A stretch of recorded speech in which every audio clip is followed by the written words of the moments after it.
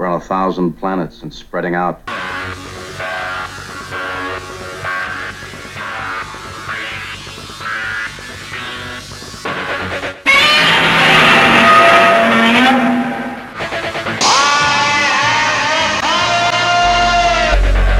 Open the pod bay doors, Hal. Danger, Will Robinson. Danger. Look, up in the sky. It's a bird. It's a plane. To the Batmobiles. May the Force be with you. Avengers, assemble. Good afternoon and welcome to the Fantastic Forum. I'm Ulysses E. Campbell. Before we get to today's discussion, here is some genre-related news. Look for more series based on Gene Roddenberry's Star Trek coming to streaming service Paramount Plus. This from Paramount Plus president of original scripted series, Nicole Clemens. Clemens and Chief Programming Officer Tanya Giles spoke with reporters during an executive session at the Television Critics Association press tour on Tuesday. There are currently 5 Trek-based shows on Paramount Plus, and the streaming service believes it has yet to hit critical mass for Star Trek. There are at least 2 more Trek shows in development, with Michelle Yeoh as Philippa Georgiou in Section 31, and a Star Trek Academy series. Alex Kurtzman has previously said that producers are thinking ahead with their rollout of Star Trek shows, and that they will most likely cycle in more offerings as others are phased out. It has been announced that the upcoming Season 2 of Star Trek Picard will be the final one for this series. So the most likely notion remains that new shows will be added as replacements rather than adding to the slate of Star Trek shows, despite Paramount's declarations regarding whether Star Trek has peaked. Of course, Paramount has said it is keeping its options open for now. In related news, a new poster for Star Trek Strange New Worlds was released earlier this week. The show will be available on Paramount Plus starting on May 5th.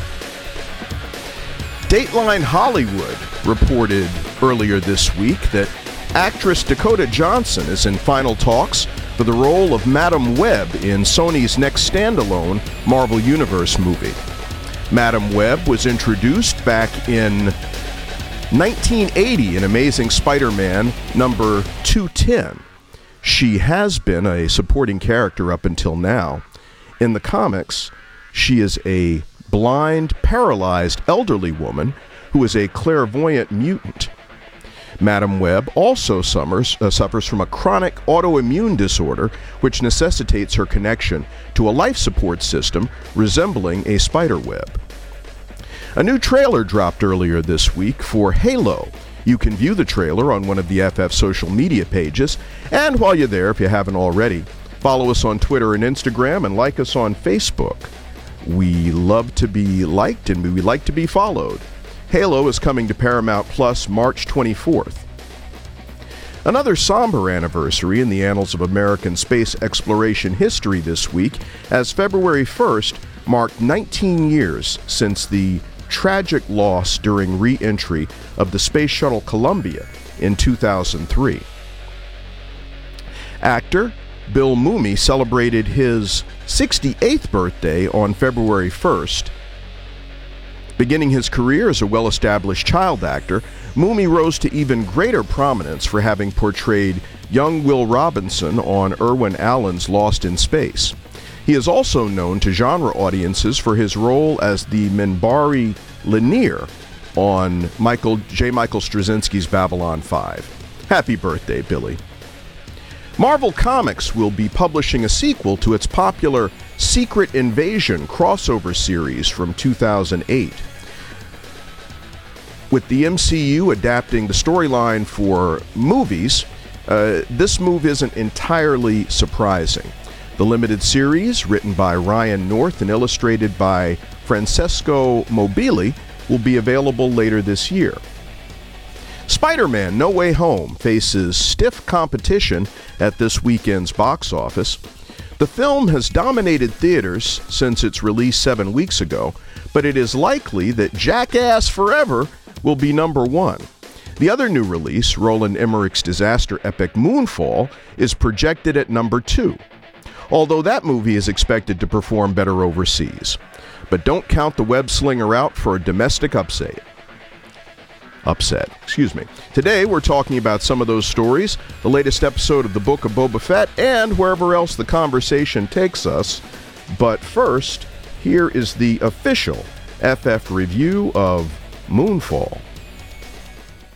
Ulysses Campbell for Fantastic Forum. From the earliest days of human existence has mankind looked to the heavens at the moon. Whether with fear, awe, or a sense of reverence, humans have been obsessed with it, and the moon has been a constant, ultimately inspiring humans to seek, strive, and literally touch our planet's natural satellite. Roland Emmerich evokes all these cultural memories to present his latest epic blockbuster, Moonfall. Astronaut Brian Harper is disgraced following an orbital accident in which one of his space shuttle crew is lost. Harper insists that there was an extraterrestrial disturbance that interrupted his spacewalk and caused severe damage to the shuttle as well as the satellite which was being serviced.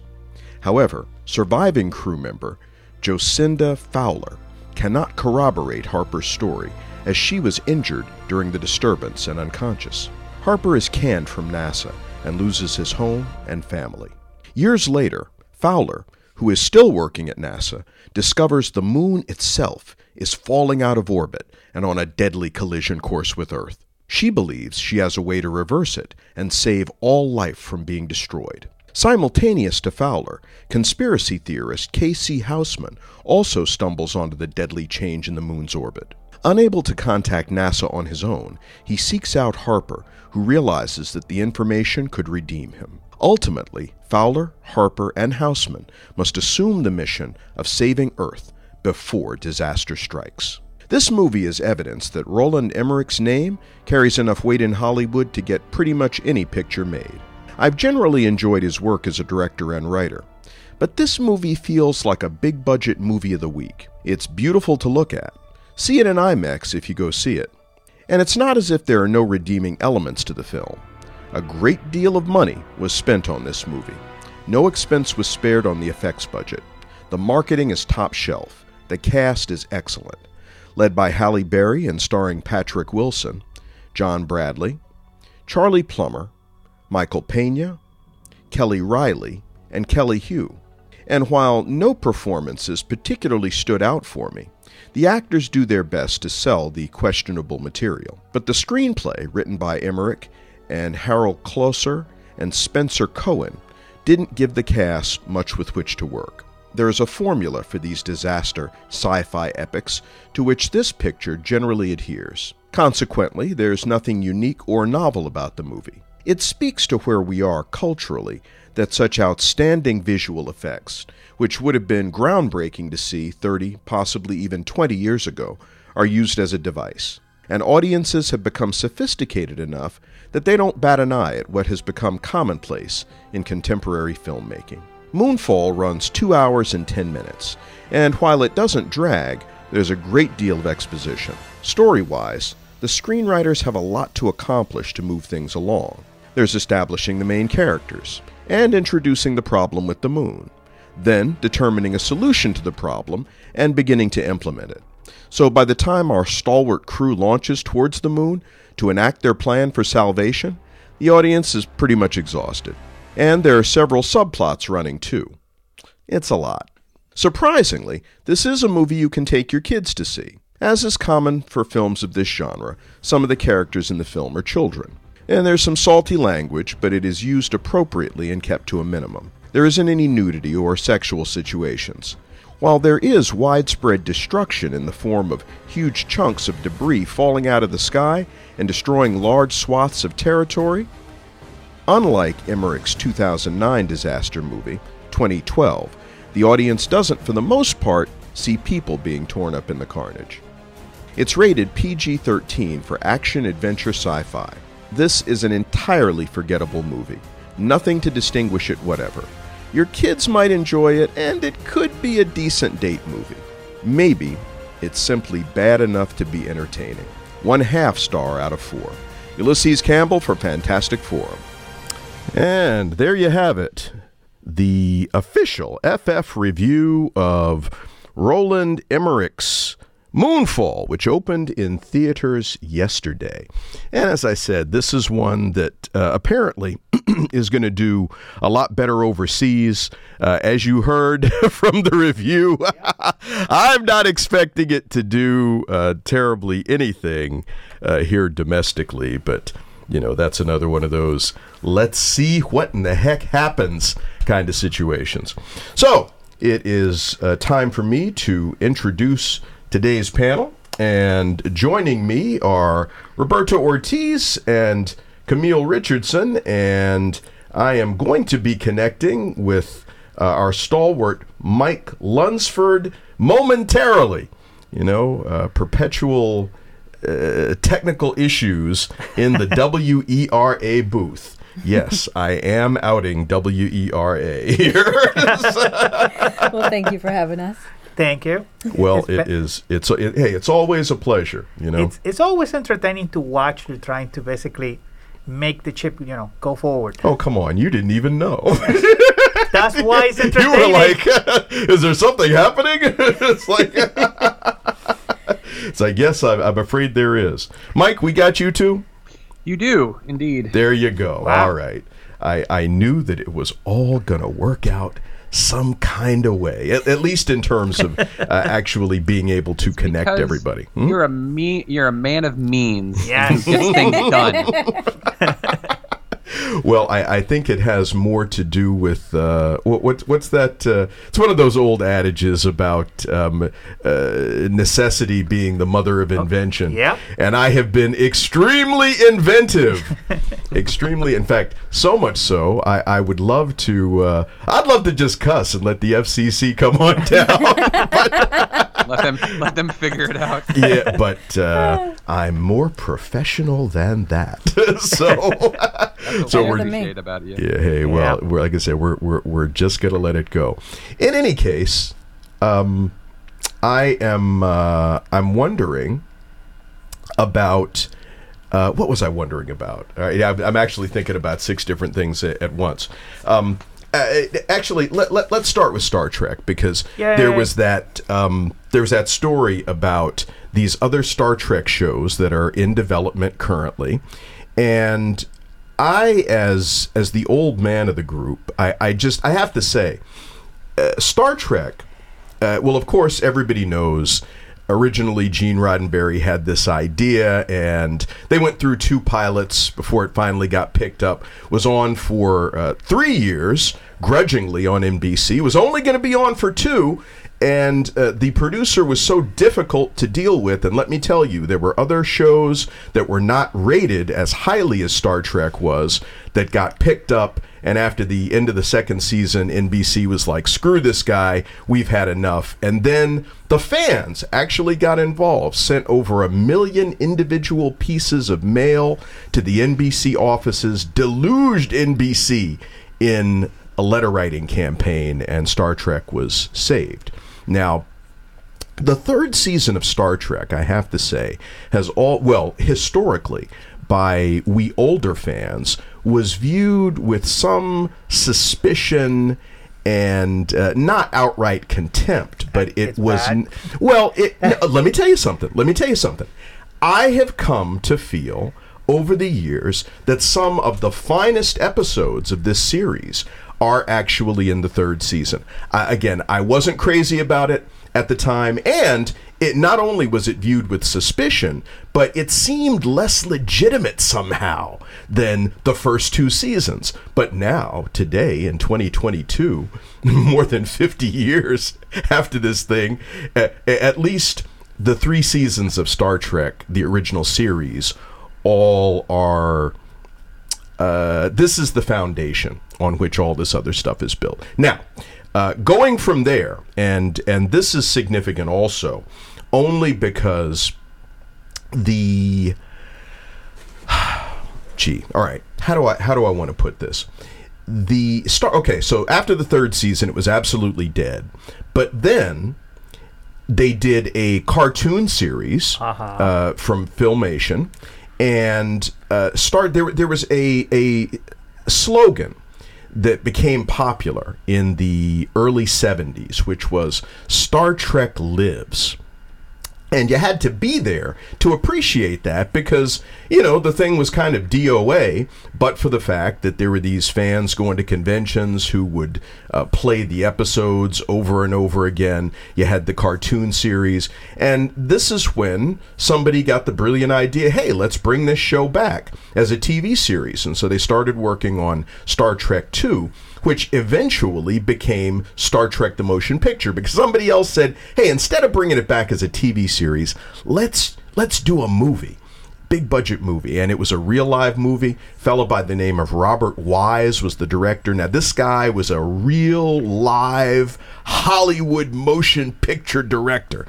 And as the story goes, the cast of the original series was on set with this Robert Wise, and they were in awe. And Robert Wise was in awe of them because they were the cast of this fabulous TV series that just would not die. So, anyway, all of that to sort of lay the groundwork for where we are today. Yeah. Because, of course, you had Star Trek The Next Generation, and that was followed by Star Trek Deep Space Nine, and Star Trek Voyager, and Star Trek Enterprise. And then it seemed as if the thing might really be dead, because Paramount had kind of shot their wad, as the expression goes. But then you had, and of course, in the interim, we had these movies. We had movies with the original cast members. We had movies with the Next Generation cast. And then you had J.J. Abrams, who came along and was like, hey, I want to do some movies. And we're going to recast these iconic roles of these people, and we're going to do this. And I think this was where people started to figure, hey, maybe there's some more money to be made off of this thing called Star Trek. And all of this before Paramount Plus begins offering these shows, starting with Star Trek Discovery. And now, I mean, this cash cow that is Star Trek, the franchise, as they refer to it over at Paramount, and of course, old type fans like me, a lot of them totally hate it, against it, want to talk about how they hate Star Trek Discovery and how they don't feel it to be legitimate and all this. But say sadly, and this is the last thing I'm going to say about it. Excuse me. I'm gonna say this. I'm gonna re-intro, and then I'm gonna let you all talk. But this is why you have all this new Star Trek that old time fans, and I'm not even original fan. I'm kind of second fan. Excuse me. I'm gonna say second generation in that I was too young to really watch all of Star Trek when it was on TV. I do remember season 3. It came on at 10 o'clock on Friday nights, like in 1969. And I remember seeing at least 1 or 2 episodes because I got to stay up late.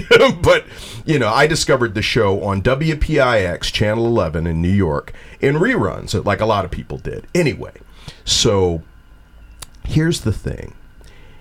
All you old fans, it's not for you. It's not for you. Many of y'all are dead or gonna die, and these new shows are to keep this series alive. I plan to live forever. I don't know what you're talking about. All right, Commander Riker. You're listening to Fantastic Forum on WERA 96.7 FM and streaming via WERA.FM. We are Arlington. I'm joined today by Camille Richardson and Mike Lunsford and Roberto Ortiz. And we were just talking about Star Trek, the show that will not die. Paramount Plus has 4 Star Trek series, but they're counting Star Trek Strange New Worlds, which is gonna start up in March. So you might as well say that there are 5, while they've got these other shows in development. And there's also an anthology show that they're thinking of. They're Starfleet Academy, which is basically... That's one of the ones in development, along with Section 31 and some other unnamed really things. Want to do, which is a fantastic idea, is an anthology show, which is basically, every episode would be about a different era of Star Trek. And you could, for example, do an episode with Archer, what happened during his later years, or one with Sulu, on what happens basically in the later years. I'm beginning to see a pattern here, but but the cool thing is that the way Star Trek is done is that it lends itself to do a lot if you're creative, and the world is so vast and so rich that it's the potential of what you can do with Star Trek has not been reached yet. Limitless. Yeah, absolutely limitless. Well, does anybody else have anything to say about this? I know we were talking about some other stuff, and maybe you don't care. Absolutely, Mike, no, yes. I totally do, and the reason why is because for a long time people were like, well, which one do you like more, Star Trek or Star Wars? And I was like, yes. Both. But the more and more I think about it, I mean, I do love Star Wars. There's aspects of Star Wars that I absolutely love, but I think I love Star Trek more. And the reason why is because I think Star Trek means more. Yes. Because Star Trek is symbolic. It's not just symbolic. It's also hope for our future. Again, Star Wars is great. I love Star Wars. It has lots of great stories, but Star Wars is a long time ago in a galaxy far, far away. And Star Trek is us, is what humanity can do when we put aside our petty differences and realize that there are no races except for the human race on Earth. And that we all come together and we can achieve great things. And that is all the reason why I love this franchise ultimately more, because of what it symbolizes. But not only that, too. There's something that Star Trek has done in recent years that I'm really, really happy with. And I want to be clear. I understand the old fans' mentality of, oh, I don't like this as much. I don't like this as much. And frankly, I don't either. It's not my favorite Star Trek. When I want to watch Star Trek, I typically go nostalgic and I watch like the original series movies, or I watch The Next Generation, like because you can stream them anywhere. But I still watch all the new stuff because I love how bold it is. To boldly go where no one has gone before. And that is exactly what they're doing.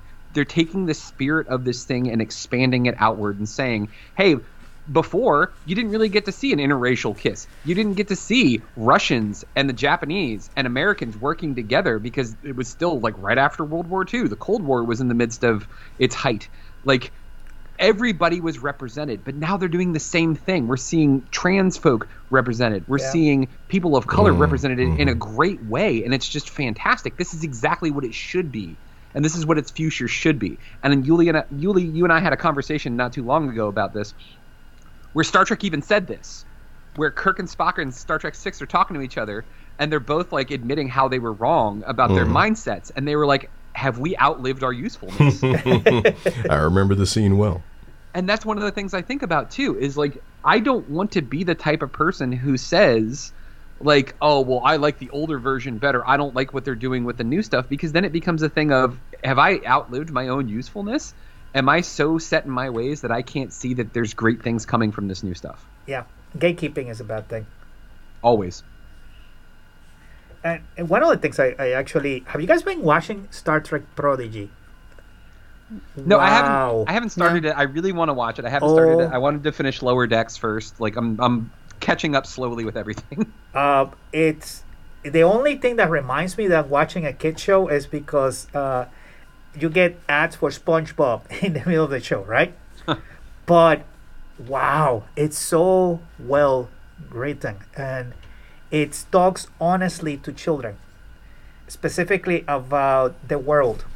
And the point of the show is that it acknowledges that the world is scary and that there's monsters out there, literal monsters. I mean, we're talking here, the only spoiler I'll give you is that the kids are running away from human trafficking, for the love of God.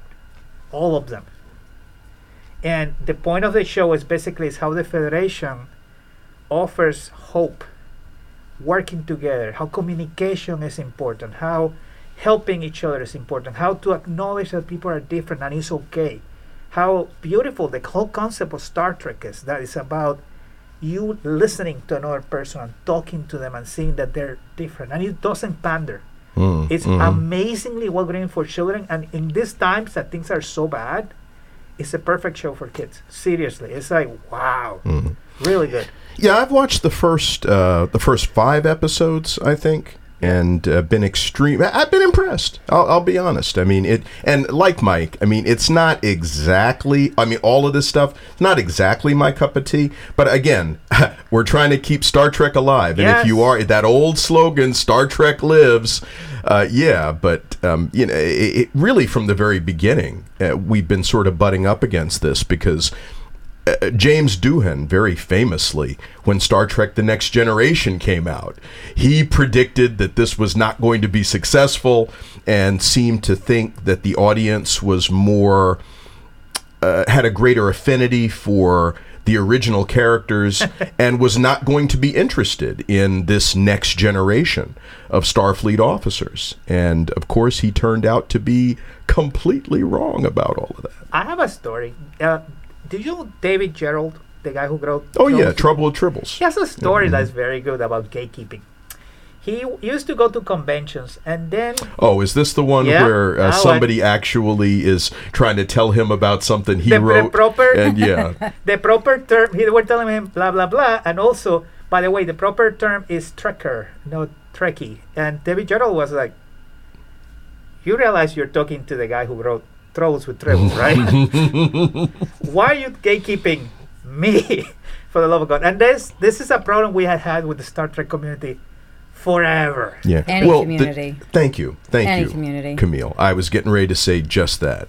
I mean, I've even had it with my own job, and like we use Slack, and we have like different lobbies and such, and like I've joined into like the Star Wars ones, and I've noticed that, and I don't know if it's just because I'm female or what, I'll come in and I'll like, you know, I'll talk about a certain episode after the fact and go into all this interesting kind of theorizing, what have you, and I'll maybe get like a reaction, and then anybody else says anything, they'll have full conversations. And after like multiple weeks of this, I'm like, you know what, I'm over this. Like, I don't even want to be a part of your little group. I'm done. So I just took myself out of those groups, and it's like I know who my Star Wars friends are. But that blows. You shouldn't have to go through that. Well, no, but I mean, I also ran comic shops for 6 years, and I can't tell you how many times people would come in and ask anybody else that was in there if they could if they could help them, and it's like, I don't know. Why don't you ask the chick who runs it? You've heard this song and dance before, haven't you? Yeah. Well, the to me, and what Roberto said in terms of you shouldn't have to deal with this, particularly given that you happen to be one of the most knowledgeable people about all of this stuff that I happen to know.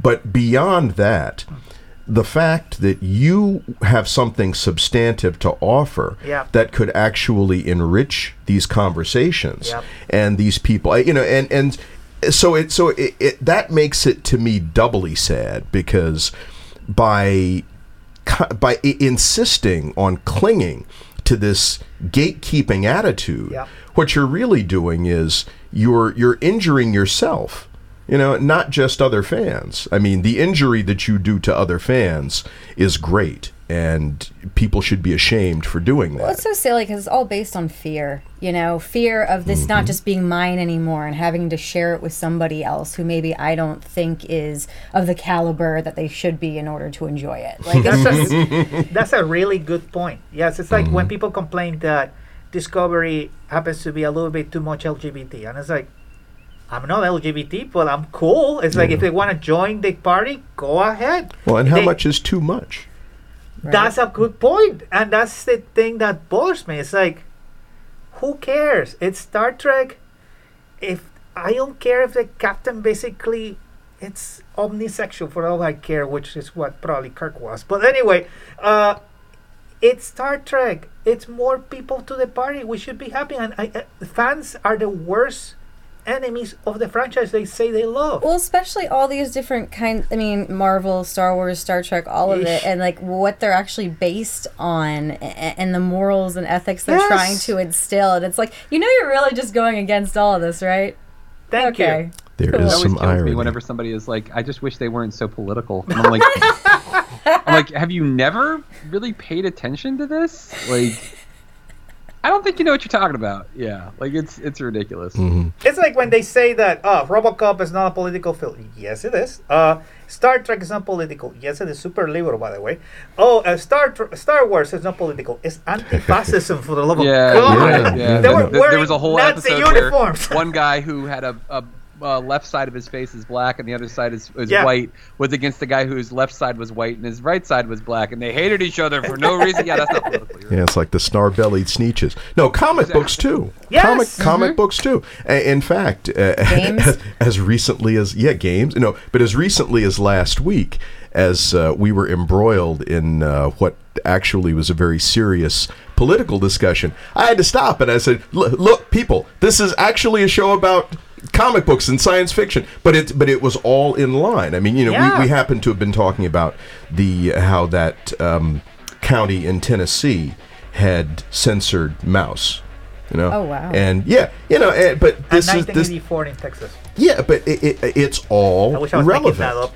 Yeah, well, yeah, and the point has been made on numerous occasions previously on this show that fans of these genres should be more familiar with all of this than anybody and where it leads, because the stories that we have enjoyed for so many years, a lot of them start out like this. I mean, I one of the things I've been thinking about is the original miniseries that was on NBC. Yeah, Thank you. And hey, the so-called conspiracy of scientists, and I'm like, oh, the visitors are our friends, and the intense campaign that these aliens who were actually here to eat us, breed us for food, literally, and steal the water from the planet. This marketing campaign of propaganda and disinformation that had humans allying with them and against their own kind. And people are watching this, back in the late 70s, early 80s, and there's always this, that's so outlandish, and this kind of thing could never actually happen. And yet, here we are watching it. Bit of trivia. Kenneth Johnson, when he basically was pitching the idea to NBC of doing the miniseries. Hey, hold that thought for 1 second, because that musical cue means it's time for us to take a short break. Because, of course, Fantastic Forum comes to you via WERA 96.7 in Arlington, Virginia. We're a community radio station. We're non-commercial. We rely on the ongoing generosity of our underwriters, sponsors, and listeners like you for the totality of the operation of the radio station. Please visit the website at WERA.FM. Find out how you can make your tax-deductible gift today. So we're going to step aside for a moment, but only for a moment, and Camille and Roberto and Mike and I will be right back with more Fantastic Forum. And in fact, I think we're probably going to be talking about that most recent episode of Boba Fett that was just on. So be warned, there are likely to be spoilers.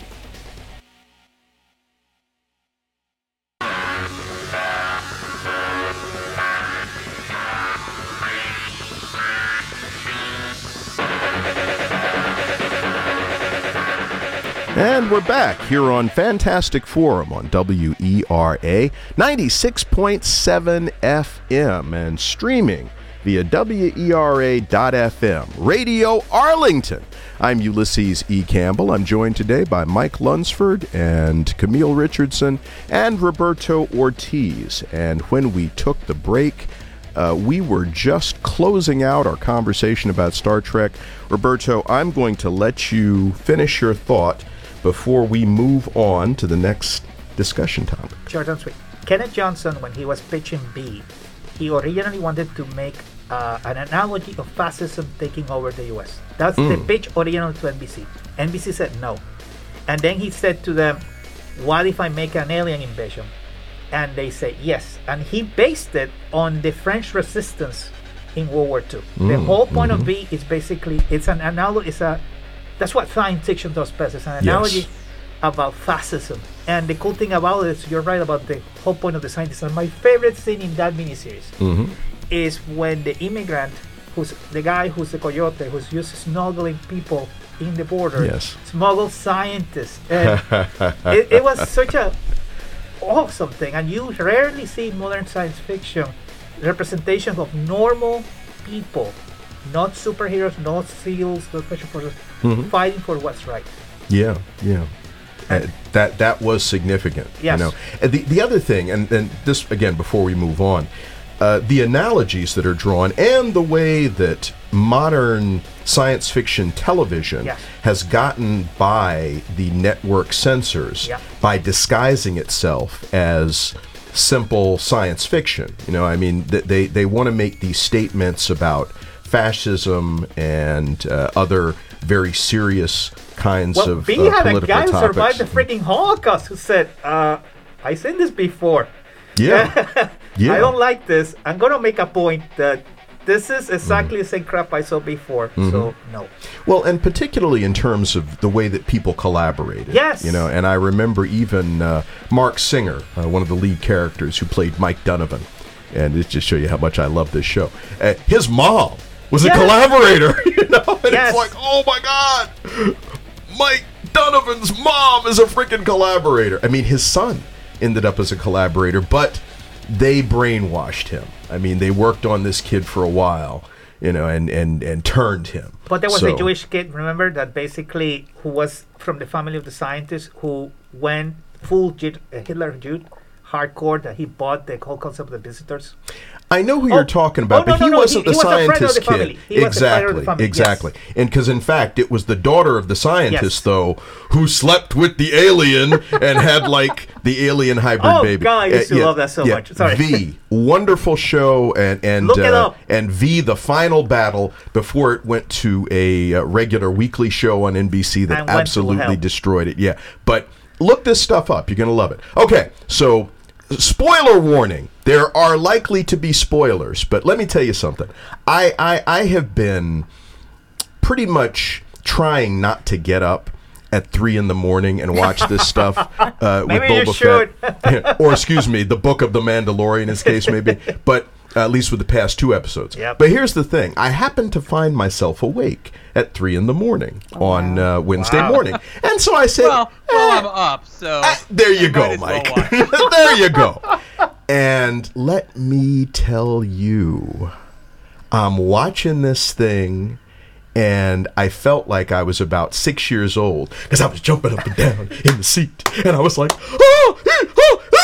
real sounds that I made while I was watching this thing. I mean, in addition to being awestruck by the effects by which they de-aged Mark Hamill to be like Return of the Jedi era Luke Skywalker, I was like, oh my goodness. Camille, I know you have. I know you felt a way about this.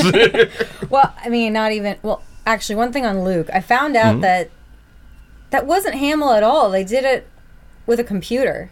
Yeah. From old stuff from, like, way back when. No kidding. But aside from that, like, that wasn't even my holy hell moment. As soon as we see Cobb Vanth looking out into the distance, I started screaming. I straight up started screaming. My poor neighbors, and I would I thought I heard something. That was my hands. Let me just say that had I died in that moment, like after that scene, I've watched it, I think 15 times at this point, like just on repeat. I can't stop watching it. I'm losing my absolute mind. It's my absolute favorite live Star Wars episode that's happened yet, and I mean, it actually beats the Ahsoka when she first showed up and when Bo-Katan first showed up. The fact that we got Cad MFing Bane. Holy hell. I lost it. And he sounded so good. I knew that was him. So good. I knew that was him. Who else would have that hat? Well, there you go. In the distance with that jacket. And my God. And I felt so bad for the Marshal. I felt so bad for him. I'm sorry. Because he had no chance. I cannot believe that they brought Space Raylan Givens into this series just to kill. I'm so upset. He better not be dead. No, he's not dead. He's not dead. There's no way. There's no way. No, his deputy's dead. Oh, his deputy is dead. That deputy was an idiot. No, he's dead. That deputy was not smart, though. He told them to say, it's like, stay in the house, Carl! the look that he had on his face when the deputy started running his mouth. He's like, would you shut up? Like, are you serious? Like, I'm about to pop you. But it takes you back to those old westerns. Marshall Dillon! You know what's so funny, too, is to look at the moment when you see Cobb Vanth against the Pikes, right? And you just see how quick he is with that pistol, and you're just like, wow, man, there's nothing that can compare to this except for Cad Bane. He's the only one that puts that man to shame and everyone else. Oh, my God. I gotta say, what I really like about this because I've been vocal about my displeasure with this because it's weird. I described it to somebody. I was like, imagine going to like, you want to go get pizza. Yeah. You know, you go to a restaurant. You're like, I want to order pizza, and you order pizza, and then instead they bring you spaghetti. And like they bring you spaghetti. But it's the best spaghetti you ever had in your life. That's the problem because you're just like, the waiter comes by, like hands together. He's like, so what do you think? And you're like, this is really, really good spaghetti. I ordered pizza though, and they're like, and he's like, oh my bad. You're like, you know what though? It's all right. It's okay. I'll deal with it. I've seen like missing signs of like, you know, Boba Fett missing, and then last scene with Din Djarin, like, you know, report to Cad Bane, and I just lost my mind. Yeah, I mean, again, too, every single time I'm like, but why is this supposed to be the book of Boba Fett? And made a why cameo. are we getting more Mandalorian episodes? But then I'm just like, I don't care. Like, it's so good, and like, honestly, like the whole stuff with Luke, the whole stuff with Grogu, like. It was so well done. Talking and to then, Luke honestly, Skywalker. Cad Bane showing up at the end, I was like, dude, oh my God, yeah. They hooked me. The whole point of Ahsoka finally, I mean, I would never in a million years have imagined Ahsoka and Luke Skywalker in the same room, talking. You're so much like your father. I was just getting ready to say that. I was died. just getting ready to say that. Not too much like him, I hope. There's a couple of moments there though. Like honestly, like what they're doing is they're showing you all. Somebody put it on Twitter, and I can't remember who it was that put it. They're like, Star Wars at least is giving the fans exactly what they want. This is weapons grade fan service. Well, I keep saying that it's all fan service and it's only fan service, but at the same time, it all makes sense. Too. Yes. Thank you. It does. I wish that maybe we spread it out over 6 episodes rather than, you know, having those 4 of just Boba and now having, you know, Mandalorian season 3, but but remember basically season 2.5, yeah. Exactly. Yeah, but remember that Cad Bane, basically the reason Boba Fett has a dent on his helmet is because of him. Damn right. And they're probably going to say that the person who killed the tribe he was in was him. Now, that would make sense. And didn't you say at one point it didn't make any sense how all these Tuskens could have been taken out by this biker gang, basically? But if it was him, this is going to make it super personal for Boba Fett. Because not only they have a history, but he also killed his tribe. And is there anybody with Cad Bane? You know? Mm-hmm. Do you think they would do that? That they would bring more? This is the first time that they've upped the ante. And okay, so with all of this, everybody's big thing has been like they're mad. All the Boba Fett fanboys, which we're just watching them cry on the internet is just absolutely delicious. It really is. Because they're not getting the Boba Fett that they wanted. And somebody put it again on social media. They were like, all those people that have the Boba Fett tattoos on their shoulders are really, really mad right now. Because the character that was always mysterious, that nobody knew anything about, that was like the quiet badass, is now getting depth. And they don't know what to do with it because he's a normal person. And like he honestly he kind of just wants to have a family. And like that's incredible. But like what we're about to see is I got a feeling that this is going to have an Unforgiven moment. Yes. Where like in Unforgiven, when Clint Eastwood, after Morgan Freeman's character gets killed, he starts drinking again. And when he starts drinking again, you were just like, oh no, things are about to get crazy. That's what's going to happen. He's going to hear about Cad Bane, and Boba's going to put his helmet back on. And he's not going to take his helmet off again. And you're going to be like, oh, snap. Like, it's going to get heavy here. And I'm really, really excited about that. Remember that you guys were complaining that it was too nice? I'm going to make a point about that. So, but, you know, it makes you wonder because there's only one episode of this thing left. And given the way that this slick, sneaky way that they have brought the Mandalorian into this, I gotta believe that they're not going to conclude this thing with this last episode. It's going to actually conclude in The Mandalorian. That might be a cliffhanger, yeah. I believe what they're setting up is that since Mandalore, you should see how it was during the Clone Wars. It was, chunks of it were missing for the love of God of the planet. And now it's an irradiated mess in terms of nuclear weapons that were dropped on the planet.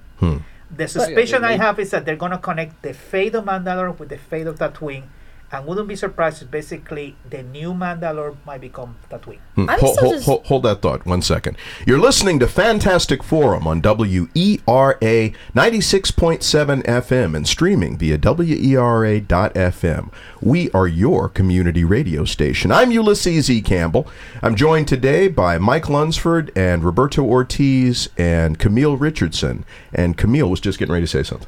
Well, we keep going back to Mandalore and all, and now that we know that Paz Vizsla is essentially related to Pre Vizsla of Death Watch, what the hell happened with Children of the Watch that they're just like these extremist religious like sect? Like every Mandalorian took off their damn helmet. Everyone like, and Death Watch was was basically old school Mandalorians, and they were, fussy with Duchess Satine Kryze of making everything kind of neutral, and they didn't want to be involved in the old ways of Mandalore, but they were trying to bring that back. But they took off their helmet all the time. So what happened with these Children of the Watch? And also, I can't help but think, and I've thought this for a while with the Armorer, the fact that she's got like the Zabrak horns on her helmet, I'm positive she's one of Maul's Mandalorians back from Siege of Mandalore.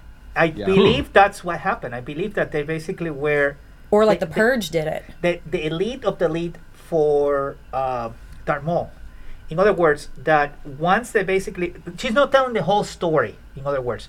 That once basically they got rid of Mandalore because they were on the wrong side of the history, this is the actual reason why they were basically exiled to Concordia.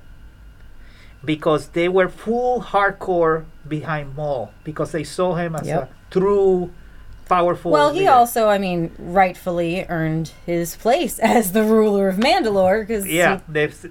But the thing is that... But technically, Darth Sidious is actually the true ruler of Mandalore. Ouch. Don't go there. That's no, dark. it's I know. Yeah. It's like, damn. But the fascinating thing about this, basically, is that I think what's going to happen is that Din, the Mandalorian, Din Djarin, is going to have a conflict with his own fate. When he realizes, these people are crazy.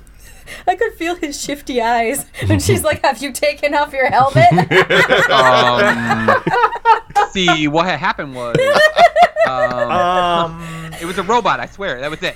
I kind of vomited in my helmet. I had to clean it. But, it was a problem. It was just IG-88. It was Taika Waititi's voice, so it's cool. They were good. But have you guys seen the memes they made about that, where he's talking about this to Boba Fett, and Boba Fett tells him, you realize you're the leader of Mandalore now. Yeah, you got the dark saber. Yeah. I have the dark saber. You tell her she's not a Mandalorian. That was some cold-blooded stuff, though, because when that other, the big guy, I don't know his name, but... Paz Vizsla. Yeah, and she was just fine with them fighting over the darksaber. Well, hey, he says he wants it, says it was been in his family, wants it back. Here we go. Do what you gotta do, you know? I do love how we're Exactly. seeing Din Djarin struggle with the saber, though. Like, I'm glad it just wasn't some, like, easy, like, I can do this now, and, like, I didn't need any training, right? But, That was interesting, too, though, when she's like, it's going to get harder to use because of the way you feel. I'm like, this is... I knew the darksaber was bizarre. It ain't just like any old lightsaber. Anybody can pick up a lightsaber. I don't know what I'm doing, but it's going to cut through stuff. But, the thing gets heavier? Depending on how you feel, you can't just... Whoa, what's up with this thing? When you get to Rebels and when you start seeing Kanan, which is one of my favorite Jedi of all time, especially like show Sabine how she needs to like use the darksaber, and that she needs to become one with the crystal, and like all your energies are going through that, like it can feel you, like I love that's been a constant thing throughout with like Clone Wars original trilogy and like Rebels and such.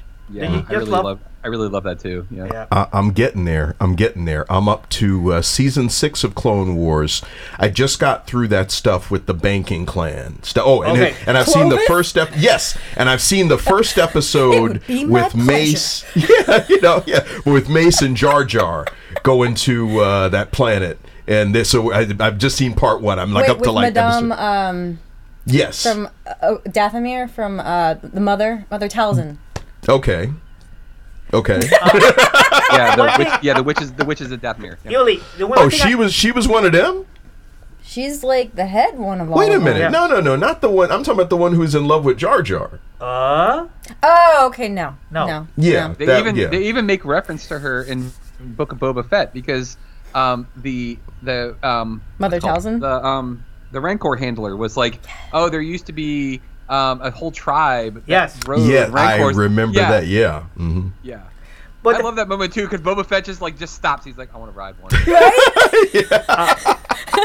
Yuli, I feel like we're going to see that in the finale. But one yeah, thing for sure. that you're gonna see with Filoni in terms of how he ends stories is that he's one of the best storytellers in terms of ending the story. The way he ended Rebels is like, oh my god, this is one of the best Star Wars I've ever seen. Then the ending of Clone Wars, the one that was. There's no beautiful. It's incredible. It's holy cow! This is some of the and the character you see in the Clone Wars in the Mandalorian, Ahsoka. After you see that episode, she makes perfect sense in terms of how she is as a character. And I dying. I think that Filoni, the ending he has in mind for the Mandalorian, is gonna leave people speechless because he's really, really good at ending stories. And So, Well, what do we I'm think? just interested in the end of the last episode of this Boba Fett Well- thing. What do you think Grogu's gonna choose? I really don't know. I agree. I could see it going either yeah. way, and Or- that was heartbreaking. Yeah, well, because I'd like to see him train as a Jedi, but I like the way that Luke put it to him. It's like, yeah, here's the mail shirt, your mithril shirt, and I know, and that's the then immediate way I thought. but I've got Yoda's lightsaber. I'm like, how you got Yoda's lightsaber? So it's like, well, okay, I guess you were the last one to be with him, and then you rifled his stuff. It's like, what you got in here, Yoda? Oh, I'm Sick taking of Luke's this. questions, so Yeah, just decided to die. So let me get this straight. I live in the middle of nowhere with the crazy guy who treats me like crap, or I go with adventures with the Mandalorian who adores me. I know it's like the Jedi way, and Who's I got know a super sweet hot rod now? Yes, it's like I knew what Luke I was know. doing, but I was also like mad at Luke. I'm like, don't talk to that little baby like that. How dare you? But it was so cool to see Grogu riding in the backpack. That was like a la That was Empire Strikes adorable. Back. I was like, oh my god! okay, but I have Parallels. a good question. It's Who like poetry. rescued Grogu from the temple? What? Wait, was Grogu in the temple? Yes, he was. Yeah, because in that Remember that flashback they Order were showing 60? him watch as the Oh. Jedi tried to fight off. Well, Heartbreaking. yeah, but Yeah. I assumed he was elsewhere. He No, wasn't in the no, Jedi he temple wasn't in when the that temple. stuff happened. Somebody I'm gonna have to go rescued- back and look. I mean, Which is why I thought when like the lightsabers came out, like he was gonna have some severe PTSD and be like, I don't want to touch no lightsaber. I saw what that did last time. Didn't you squat against some clone troopers? But the question is, and I think this is a bomb that Filoni is holding back. Who took him out of the temple? And I have a suspicion who might that be. Because if they do this, the fans would be like, no way. And I know he would be willing to do it. And you know who I'm probably thinking of. I was thinking of somebody else. Who are you thinking? The woman who was in charge of the archives. The problem is that he will Oh, not be the big. librarian? No. It has to be somebody big. Mike's got it. I Let can't. me put it this way, somebody who doesn't have hands right now. There's Oh, a lot Mace of Windu. people in Star Wars. I'm sorry. Samuel You think, Jackson. you think Oh Mace? yeah. You think Well, Mace I don't think saved him? Mace Windu's dead. I don't Well, think he's dead. Yeah, no, they've said he's not dead. But Wait, That would be For interesting current canon, if you. they've said it. Yeah. I mean, Yeah. that's the thing though, is like anybody can I not just be thought it was dead. my Like, head we never saw canon. him actually No. die. He just got thrown off But that building. my and theory- No, was in the hand. and wait, Samuel L. Jackson has said it, and it was confirmed by somebody like a George Lucas or somebody. I'm gonna, in fact, because that was just I'm my gonna- head yeah. canon. But Because it think didn't about make it. I'm gonna sense. look this up. If he basically got thrown off that building and was able to survive using the Force powers, the first thing he would want to do is get back to the temple. The wounds basically of a lightsaber cauterize themselves. He will not be bleeding. It basically just stops. He probably will go to the temple and try to rescue somebody or try to do something. And the only person he could get out would be Grogu. If they do that, can you imagine the internet how it would be? Like I'm just literally trying to getting think. Samuel L. Jackson back for sure. Yes, yeah. getting Samuel Jackson to be back. He Man's would do not it. getting any younger, so you better do it now. Exactly. But he would do it.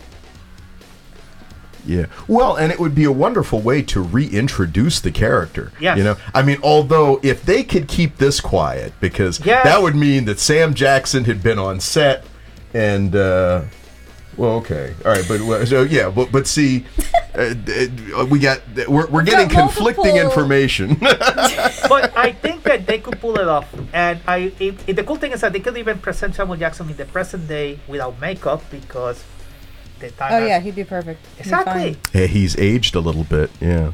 Well, we will surely see, and I think at least that little detail they may actually reveal this coming Wednesday. So hey, we'll know soon enough. But look, of course, that musical cue means that we're out of time for this episode. I'd like to thank my panelists and you too for tuning in. Of course, Fantastic Forum. It's also a television show. And check your local listings, find out when it's on in your area, or simply visit the website at fantasticforum.tv. We've got actual full episodes of the TV show and the radio show. We've got segments of the TV series broken out for you. We've got all kinds of stuff. Check it out, fantasticforum.tv. Of course, the show also re-airs right here on WERA every Thursday from 3 to 4. If you miss any portion of it over the weekend, don't tune in the following week, but the week after that is when we have that episode air. And also, as always, we are available as a podcast thanks to Mike Lunsford and the Great Geek Refuge. Find it on all the platforms where you can find your favorite podcasts. And come back again next week. Same bat time, same bat station. Have a wonderful rest of the weekend, people.